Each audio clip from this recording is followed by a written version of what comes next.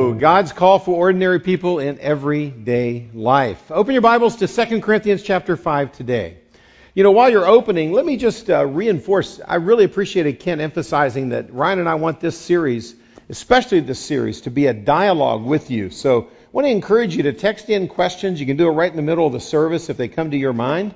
We'll try to get to those later on. Either we'll put the answers in the middle of a sermon, perhaps, or it'll even help direct us to what to emphasize in the coming weeks. Each week, when I get up here, I want to try to also, if I've gotten some really good questions, I may just answer them on the spot. So while you're turning to 2 Corinthians 5, let me give you two questions that came in via our life groups this past week. A question that came in actually from Matt and Paige's life group, I think, was this. It says, "Hey Dale, what do you mean by ordinary? Is that a negative thing?" It sounds kind of negative. You know, God's call for ordinary people in their everyday life. Let me clear that one up real quick. When I use the word ordinary people, that is not a derogatory term. I realize you are extraordinary, okay? Would you look at the person next to you and say, "You look extraordinary"? Okay, now you're lying, but anyway, okay, yeah. Okay, so all of us, well, I even got a kiss over here on my right. We need a kiss cam anyway. But the reality is, yeah, you know, the reality is, I think in Christ we can live extraordinary lives. But when we use the word ordinary, we just mean normal. Normal people. In other words, not people that are like professionally paid to be Christians, okay? In other words, like it's not talking about missionaries and pastors or you know, everyone knows a few Christians that are just kind of wired to always be sharing Christ and talking about their faith, and they kind of make the rest of us feel guilty that we don't do it so much. This is not for those people. We're talking about the everyday life of the everyday follower of Jesus. So, if you thought ordinary felt a little below you, that's not the case, all right? It's for everyone. Second question came in my life group, and that was someone asked this. They said, "Hey, Dale, we want to go, but the question was this." I'll pop it up. "What about when my primary go place is work, and it doesn't allow me to talk about my faith?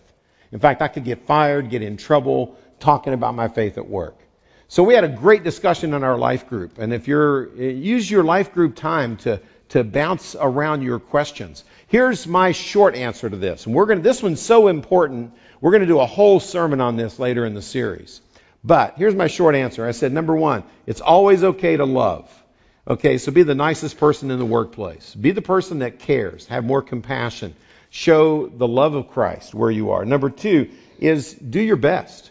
You know, Scripture talks about do your best as unto the Lord. So whatever your job is, I mean, whether you're an engineer or a doctor or a janitor, it doesn't matter.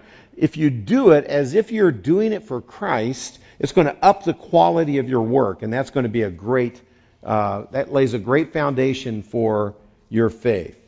Number two is just be a friend. Look to build intentional friendships. I think a lot of times we as Christians spend too much time in our own little Christian huddles, kind of jumping from this church service to this Bible study to this thing, and it's like we're afraid to just hang out there in the world where God has placed us. So go out of your way to be friendly. And then the final word I would give is listen. Before you even think about talking about your faith, ask people about their lives. Just be a listener. Most people I know like to talk about themselves. They love to tell you about their life, and even perhaps eventually say, you know something, kind of where have you come from spiritually? I think, at least in my life, I've kind of had a spiritual journey. I'd love to know more about yours and see if God doesn't use that to open opportunities for deeper conversations. But then take those deeper conversations over coffee, over lunch, after work, instead of on the job. And I think you'll find a lot of that may help you. So there's my short answer. We'll talk about it more later in the series. Let's pray. Let's pray as we go to God's Word. Today, what's it mean to go as an ambassador? Father, thank you for your Word. Thank you for the truth that we discover in it. Thank you for the fact that you want to give meaning to our lives. You want to breathe real meaning and purpose, significance into our everyday world. And I pray today you help us figure out one more little piece of the puzzle to how to make that our everyday reality. In Jesus' name I pray. Amen. Every week when I start planning for the message of the morning, I have to struggle with how am I going to introduce this. And normally I've got no shortage of ideas on introduction of a message. I would tell you, as Ryan would, that really you kind of develop the entire meat of the message, and then you think, all right, in light of teaching that, how do I start? I got to tell you, this week I was brain dead. I mean, I went all week long struggling to find the answer to that. And true confession time, I wrote my introduction. The rest of the sermon was done earlier in the week. The introduction got written this morning. I got up about 5 o'clock and spent some time with God, spent some time thinking about the message, and I just wasn't happy with the introduction. And I did something that I probably shouldn't have done, but it worked. So I did it. So I'll tell you the story. If it didn't work, I wouldn't tell you. I have a lot of those stories too. What I did was I took my iPad, I picked it up, held the button down, and I heard that nice, sweet female voice called Siri. So Siri came on and said, "What can I do for you?" And I thought about asking her to write my sermon introduction, but that wasn't specific enough. So here's what I said. I said this. I said, "Siri, what's the purpose of my life?" And she immediately went, bling, and she came on and she said, let me think about that. And she hesitated. And I thought, Siri, you are copping out on me. I didn't say that, but I'm thinking it. And then she says, here's what I found about my purpose in life. And she filled the page with web links to different websites about the purpose of my life. So I thought, okay, if I ask, I got to follow her lead, right? So I went to the very first, number one recommendation from Siri was actually an article from a book. And the article was this. The title of the article was How to Discover Your Purpose, Your Life Purpose in 20 Minutes. So I thought, well, I don't have 20 minutes, but let me at least jump into this real quick. So I jumped into it, and as I started to read, it was a fascinating article. The guy was not coming from a Christian worldview or perspective, I'll tell you that. It's not a Christian article now. But here's what he said. He said, number one, take out a blank piece of paper. Number two, write, what is my true purpose? Question mark. Number three, write whatever phrase comes to your mind. Number four, repeat this process over and over again, writing new phrases until one makes you cry and you've discovered your purpose in life. Now, I'm not endorsing this, I'm not endorsing this for all of you to run home and do this, but when I thought about that a little more, I thought, there might just be a little bit of wisdom in that. Now, the author of the article said that it took him 106 phrases before he finally hit on what brought tears to his eyes. So that's 20 minutes, how to discover your purpose in life. And then if you don't find it there, then Siri took me to Kabbalah and a few other weird places that I didn't want to go. So in terms of different philosophies of life and where to go to discover this. So the bottom line is, Siri kind of struck out on me. So I thought, I want to take one more pass at it and see if anything pops up. So here's what I said next. I rephrased it. I thought she probably didn't understand what I meant. And here's the second question I asked. Siri, where can I learn about the meaning of my life? Question mark. And this time, she didn't even hesitate. She immediately filled the screen with my schedule from my to-do list and my meetings. And she said to me, she responded, she said, okay, here's where I can learn about the meeting of my life. And she filled the page with all my meetings and to-do activities from my own schedule. See, she had misunderstood that one word. She had changed the word, where can I find the meaning of my life? And she heard me say, where can I find the meetings of my life? And she was quick on it, didn't even have to think. And as I reflected on that, I thought, bingo, there's my intro. Because what Siri gave me was my busyness. And I think a lot of times, in reality, I can define my existence and define my meaning by my meetings, by my to-do list. In other words, all of us, if we're not careful, can can find or try to find our meaning in just the things that we do. And I think that's a mistake. Now, life has a list. Your life has a list. My life has a list. In fact, what Siri brought up were 10 items. She said, here are your 10 meetings and to-do activities for tomorrow. And she brought up 10 things that are in my calendar for me to do or to attend tomorrow in one day.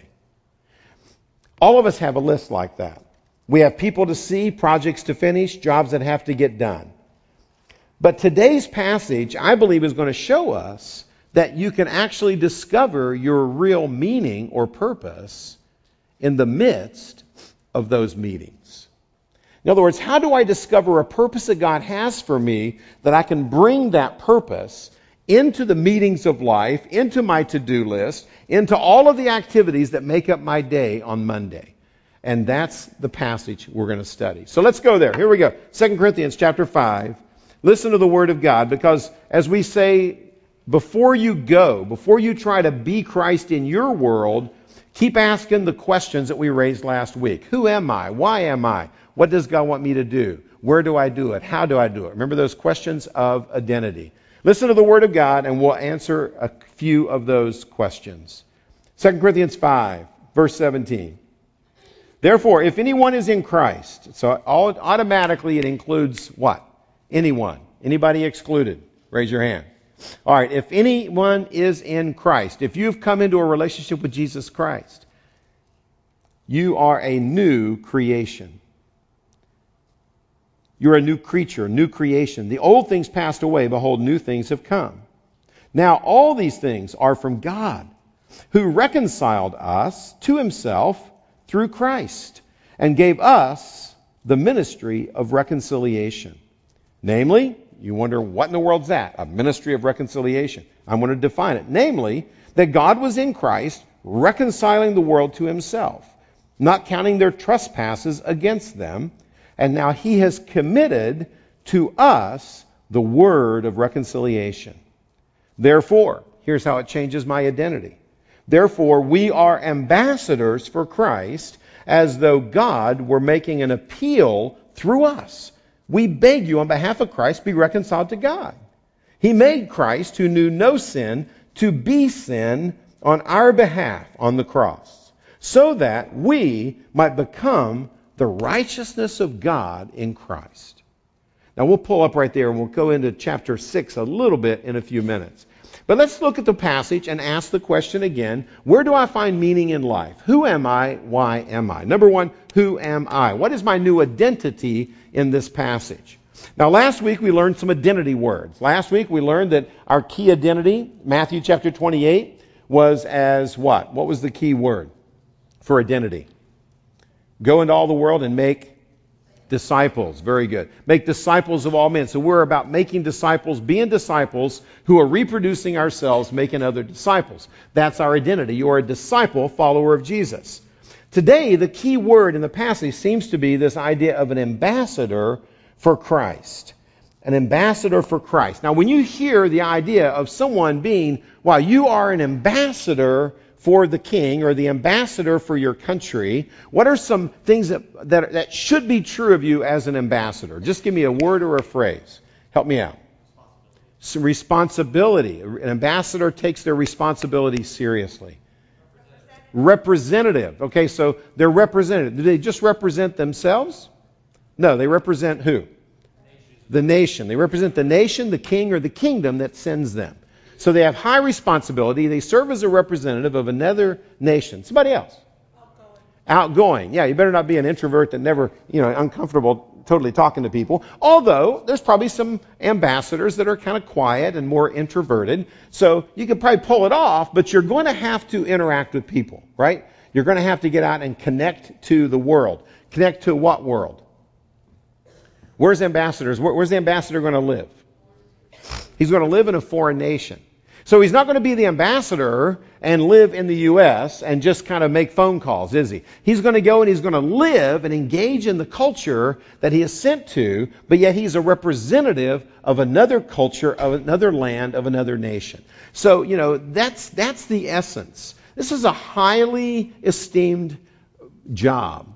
And especially in that day when kings would send emissaries or representatives to another country, they knew who they represented. They weren't there to please necessarily the people. They want to get along with them. They want to connect with them. They want to be a good example or testimony of what a representative, let's say, of the U.S. is. If you are the ambassadors to the Philippines or to this country, that country, doesn't matter. So he says we should think of ourselves now as ambassadors for Christ. Now, to pull off being an ambassador, you got to have three things that I see in the passage. Number one, it says, it begins with, you are a new person. So you have a new life in Christ. He says, if any man be in Christ, verse 17, he is a new creation. Old things pass away, new things have come. So it doesn't mean you're perfect, but you are changing into a person that can be a positive example for your King. You're a new person. Secondly, you're not just a new person, you have experienced something that you're representing. In this case, it says we have been reconciled. All these things are from God who reconciled us, verse 18, to himself through Christ. So we are reconciled to Christ. So we have peace with God. That's what reconciled really means. It's to be brought from a point of enmity or strife or conflict between two parties to bringing them together in peace. So you have reconciled with God. The word reconciliation is a great little Greek word. It's used 6 times in the Bible. It's used twice here. It's used a couple times in Romans. Then it's used in 1 Corinthians 7. Now it's interesting, though. All of those help me kind of understand what it means. In Romans, for example, it says, therefore, chapter 5, verse 1, it says, therefore, having been justified by faith, that is, when you put your faith in Christ, having been justified by faith, we now have peace with God through Christ. Down in Romans chapter 5, verse 10, it goes into more depth, and it talks about that although we were once his enemies, now we are reconciled to him. We are friends with God. You have a friendship with God. You're at peace with God. Because, why? Because he says, verse 19 of today's passage, look at it. Namely, he's reconciled the world to Christ. Namely, that God was in Christ reconciling the world to himself, not counting their trespasses against them or their sins against them. So, I know my sins are forgiven. Not only are my sins forgiven, I have received the royalty of Jesus. Look at verse 21. I want you to see this incredible exchange that takes place in verse 21. He says, therefore, we're ambassadors of Christ. Why? Because he made him, verse 21, who knew no sin, referring to Jesus. He made Jesus who knew no sin. Jesus was sinless. To go to the cross and to be sin on our behalf. So Jesus' death on the cross, he literally takes my sin, your sin, the sins of the world on himself. He pays the penalty for their sins, for our sins. So we are now able to be in a relationship with the Heavenly Father when he says we become, so that we might become the righteousness of God in Christ. It's an amazing exchange. I mean, what a deal. Jesus says, give me all your sin, and we give him our sin. He dies for it, pays the penalty for it. And he says, but we're not just left relating to God as sinless individuals. That's only half of the story. He then says, all right, let me take your sin, and here, you have my righteousness. So when you think of Jesus, when you think of the righteousness of Jesus Christ, that is given to you. What'd you do to deserve that? Answer? Nothing. That's what grace does. So grace takes care of eliminating our sin, but it also gives us this position before God of as he loves us as if we were Jesus, even though we're not. That's a great exchange. And that is at the heart of this new peace that I have with God. That's incredible.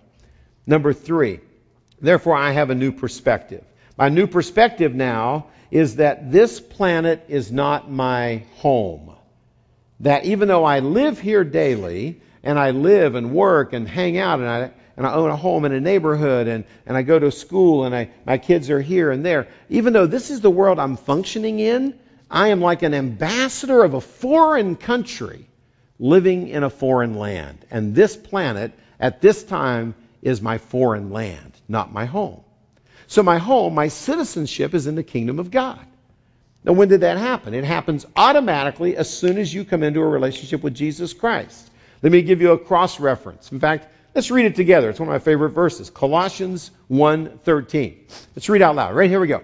For he rescued us from the domain of darkness, transferred us into the kingdom of his beloved Son, in whom we have redemption, the forgiveness of sins.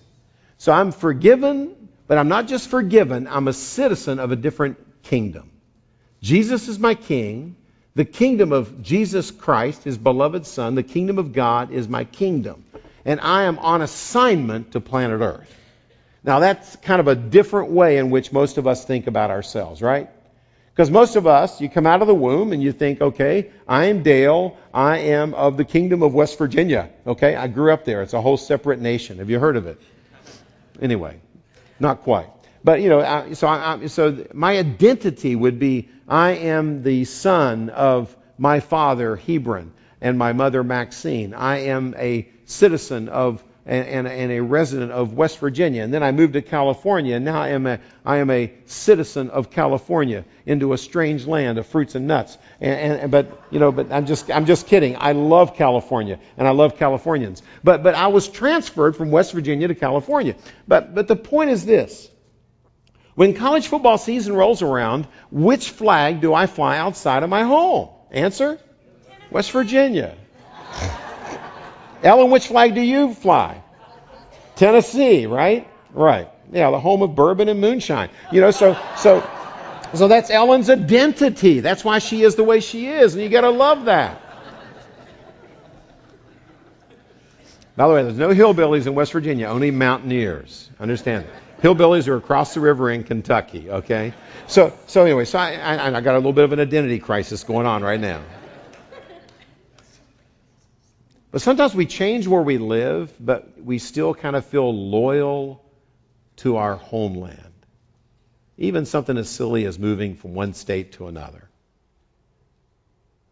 See, how much more significant to realize that when you come into a relationship with Jesus, whereas you used to be doing this with God, now you're one with God. You're at peace with God. You're totally forgiven, totally loved. You're a child of God, and you're a citizen of an eternal spiritual kingdom, the kingdom of God. But now God says, I got an idea. I'm not jerking you up to live in my kingdom yet. For now, I need you to live in this foreign land called planet Earth. But you're going to be my personal, royal, chosen ambassador. You represent Jesus in this land. See, that changes my perspective on who I am and why I'm here. You see, it doesn't just affect who I am, it begins to affect how I think about why I am, or my sense of purpose. So my new identity now as an ambassador, royal representative of the kingdom of God in my everyday world of all those meetings that Siri found on my calendar. I'm now the ambassador of Christ. So how does that affect not just who I am, but why I am? My sense of purpose. Well, as I go into my everyday life, here's the key phrase. Pick it up with me again in verse 18. I'm a new creation. Therefore, I'm reconciled to God through Christ. And it says, God who reconciled, verse 18, us to himself through Christ, and then gave us the ministry of reconciliation. He comes back to it later in verse 19. And he says he has committed to us the word of reconciliation. So we have the ministry of reconciliation and the word of reconciliation, the message of reconciliation is in our possession. In fact, when he says he committed to us the ministry of the word of reconciliation, the word could be translated in Greek, he laid upon us. He placed upon us the word of reconciliation, the message, the gospel, the good news. Because I tell you something, everybody who lives and is born, at some point in their life, they wonder, is there a God? And if He is there, what does He think of me? And I guarantee you, if they never think that when they're born or as they're living, they think it as they're dying. Because they think, what if I'm wrong? Death is real. So far, the mortality rate for Americans, you know what it's running? 100%. Yeah, it's running 100%. The only thing it changes is the exact age in which the average person takes that final breath. So with that in mind, what great assignment could you have? What could be more significant to bring meaning and to breathe significance into my to-do list and my list of meetings on Monday through Friday than to think every meeting I'm in, I sit there, and yes, I'm Dale, and yes, I represent who I work for, Seacoast, or you represent a company that pays you to be there. So you're on the job, and you're doing your job even better, hopefully, because of Jesus Christ. So you are representing your company or your team or Ryan's coaching Little League this year. And, so he's coach of the year in my book, So he's coaching 1 or 2 teams. Come on, come out. 2? 2 teams. That's what I thought. Okay. 2 teams. And, so the reality is, so he's Coach Ryan. So we have different roles and different hats. But every single meeting I walk into, I need to also be thinking, I am here as the royal representative of the King of the universe and of His kingdom. And I have been entrusted with the message of reconciliation. And I have the joy of doing the ministry of helping others discover they can be at peace with God. That's the ministry of reconciliation. Wow. So I understand now I have new purpose. I have new identity as an ambassador. I have new purpose as I go into my to-do list that Siri found right in my own phone, okay? But then thirdly, you ask on this, so what do I do? How do I actually begin to live this out? And I think the main thing I see is, number one, it has to be lived in the rhythms of life. I picked up that phrase a few weeks ago from Ryan. I like that phrase. The rhythms of everyday life. In other words, I don't have to make up new activities to be an ambassador. I need to bring my ambassadorship into my schedule. See, there's all kinds of opportunities that life creates. If you just look at life. There's a rhythm of life coming up next Sunday. What's next Sunday afternoon? Super Bowl Sunday. Anybody else know that? Yeah. Okay, good deal. How much air pressure will be in the ball? How many?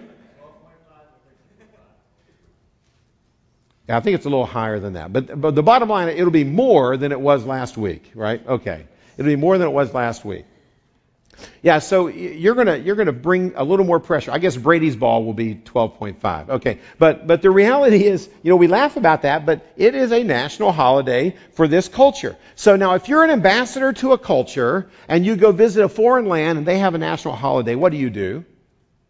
As an ambassador, you probably celebrate it, right? And you probably go to a party because you're the ambassador and you want to know that you support what they're into. And so you learn the interests, the hobbies, the language of that culture, and you engage with it. You don't run from it, you engage with it. Now, this is why, as a church, let me tell you a little change we made.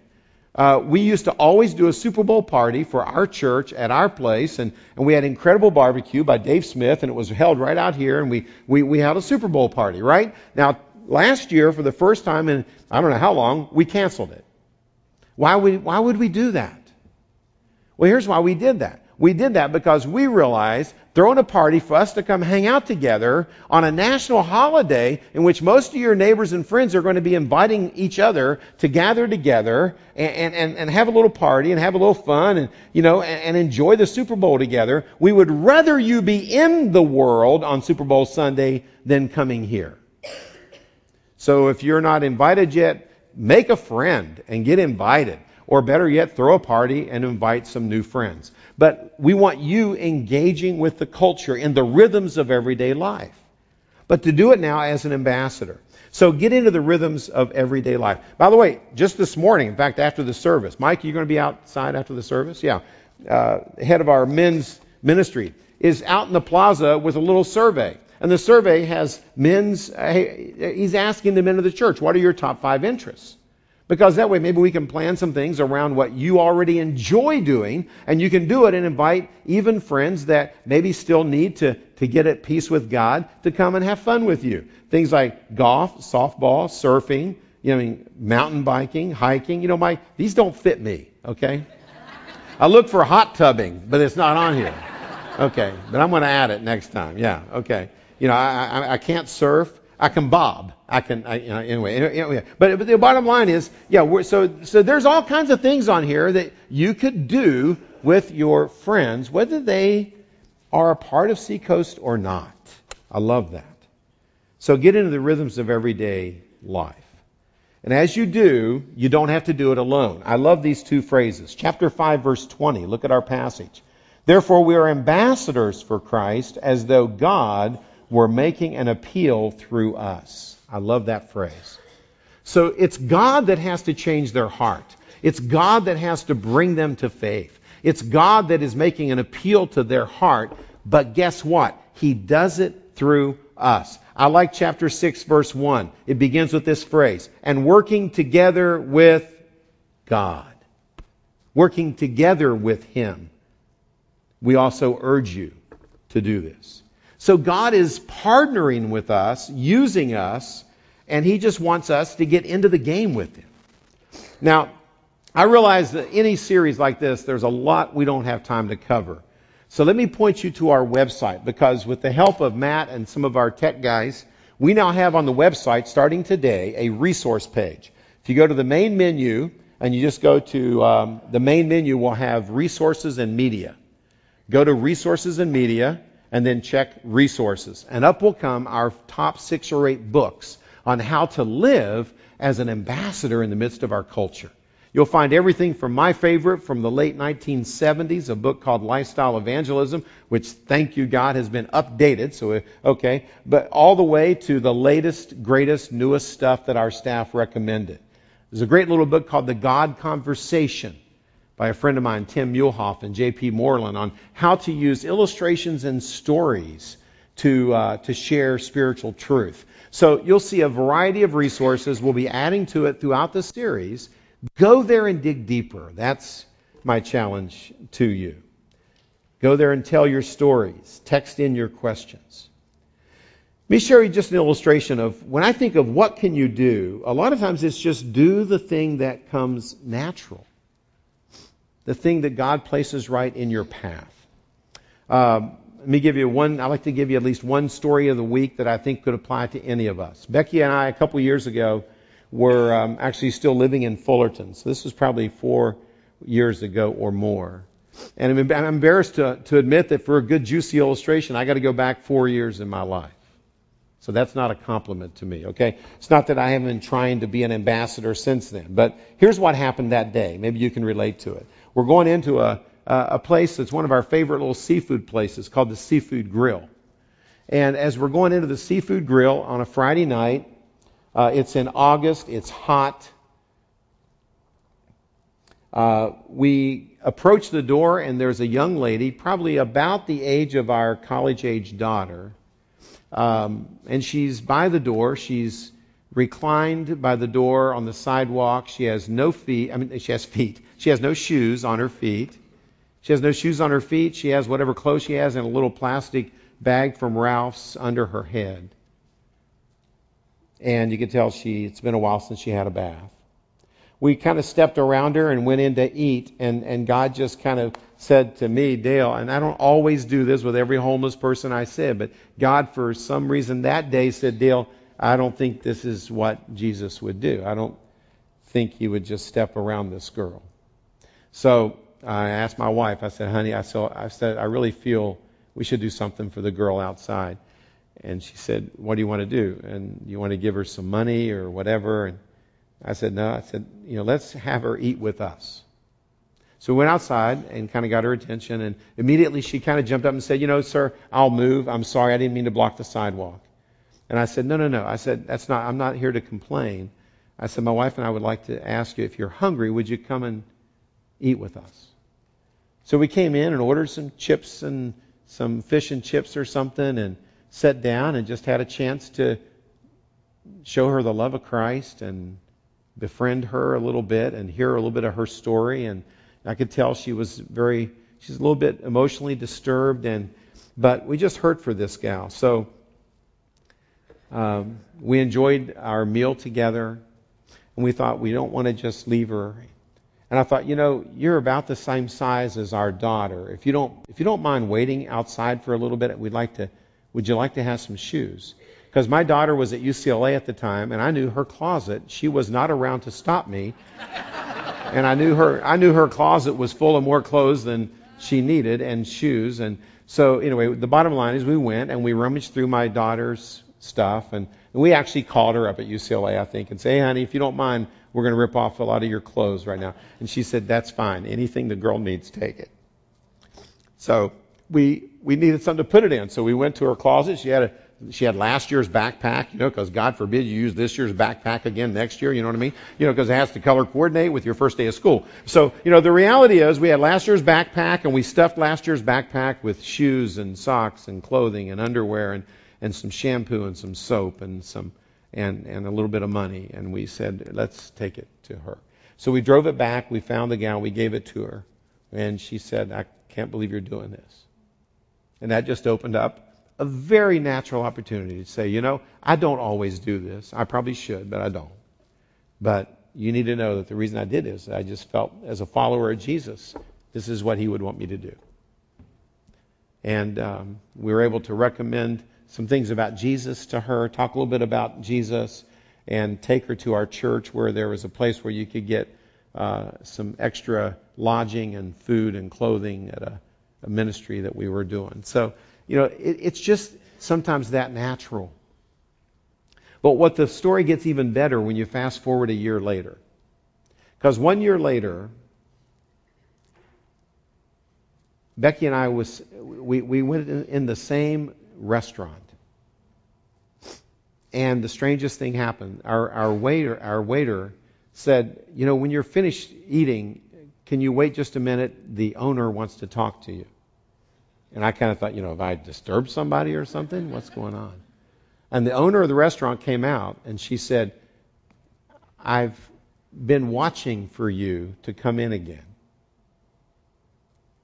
And I just wanted to come out and say thank you for what you did for that young girl last year. She said, I haven't forgotten it.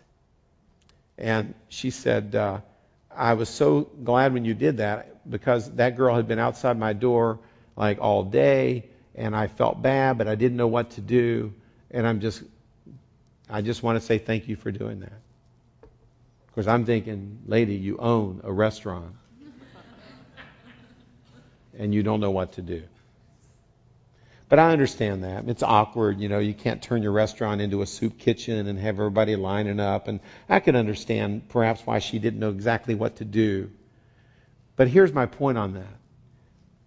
When we care about the poor, which was one of Jesus' main things, you're doing the ministry of reconciliation.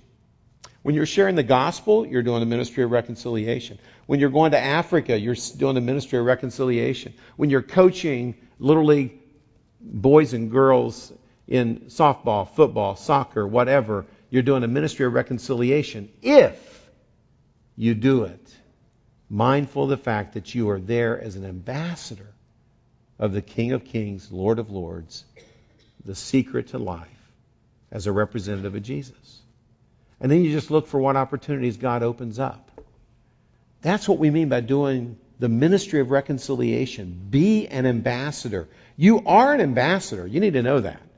In fact, this passage doesn't say, I beseech you, become an ambassador of Jesus. It doesn't say that. It says, we are, therefore, if anyone is in Christ, you're a new creature. And therefore, if you've been reconciled to Christ, he has committed to us the word of reconciliation. Therefore, we are ambassadors.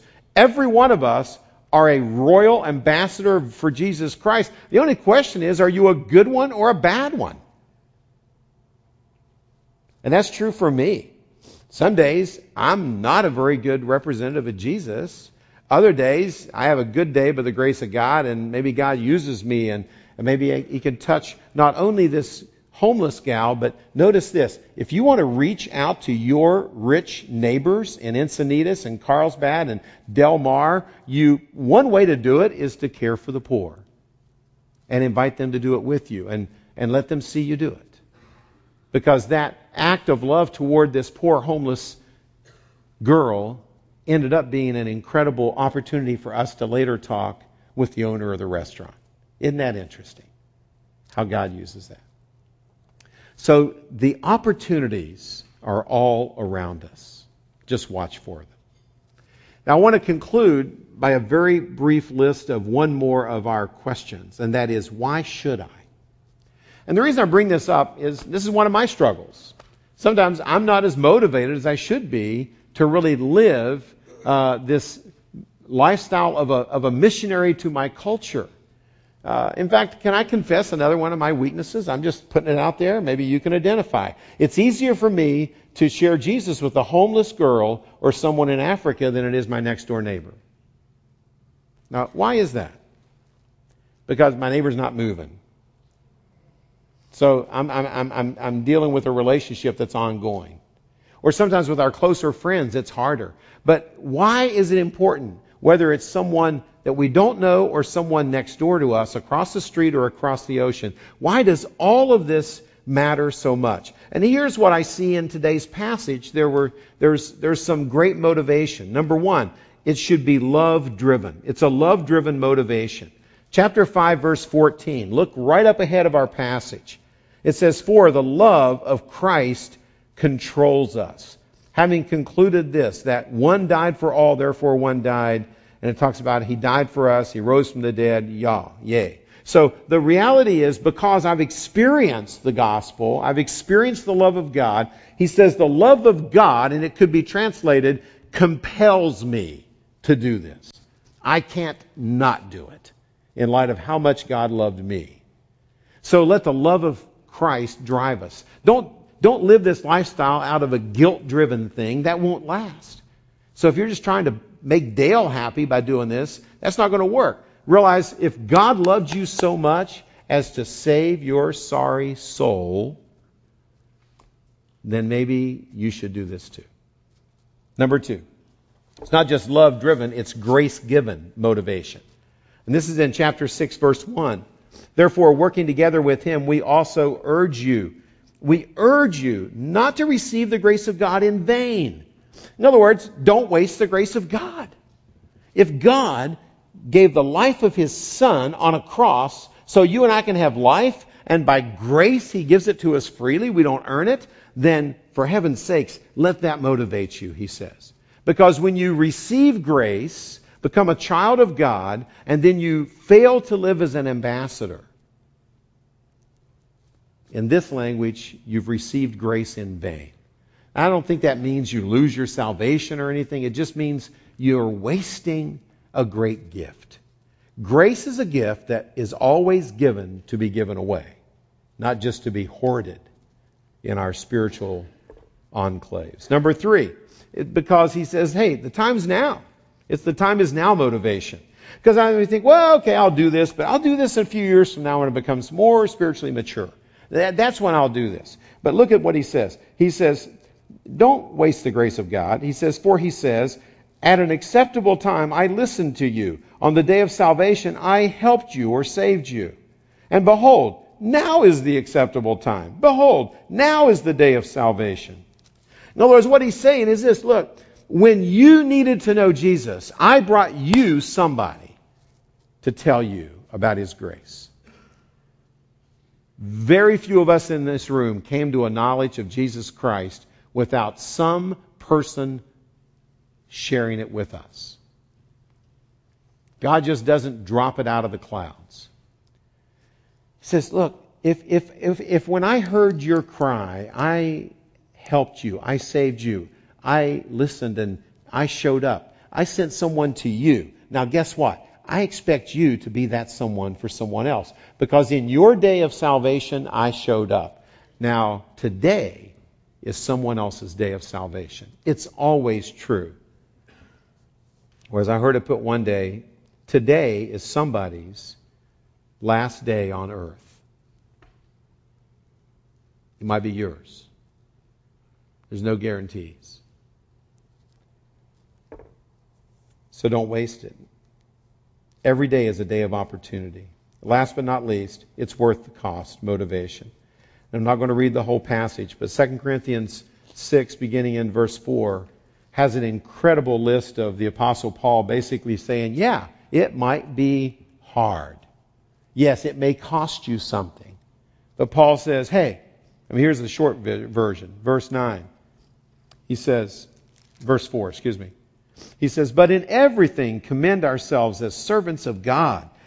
Do it in much endurance, in affliction, in hardship, in distress, in beatings, in imprisonments, in tumult, in labor, in sleeplessness, in hunger, or in purity and knowledge and patience and kindness and the Holy Spirit and genuine love, in the truth and the word of truth and the power of God. In other words, look, whether God makes it easy and it's great and you get the joy of, wow, God really used me, or whether it results in you suffering, it's worth it, is what the passage is saying. Read it all the way through verse 10 this week. So, where do you go this week? If you need directions, or you need to be reminded of what's on your agenda tomorrow, my advice is ask Siri. Or check your smartphone. It's there. And she'll put it right in your face. She did that to me today. But if you want to know how to put meaning into your meetings that can have an eternal consequence, don't go to Siri because she's clueless. That's where you listen to the Word of God. Be an ambassador. Pray with me. Father God, thank you. Thank you for your Word and for how it just redefines who I am. It redefines why I am. And it tells me what to do. So, Father, thank you for sending each of us into our world every day with a bunch of stuff on the list to do. And, Father, I don't pray that you remove those things. Those things are important and necessary in life, usually. But I do pray that you help me, Father, to infuse more of your purposes and your plans. That you use me and use us as your royal representative in every meeting that we attend. And then, Lord, surprise us with opportunity to do the ministry of reconciliation, to bring peace between people and God. In Christ's name. Father, as we give now, Lord, our giving is to support this mission that we've been talking about. So teach us generosity. Teach us the joy of generosity and use every dollar to advance your kingdom. In Christ's name, amen.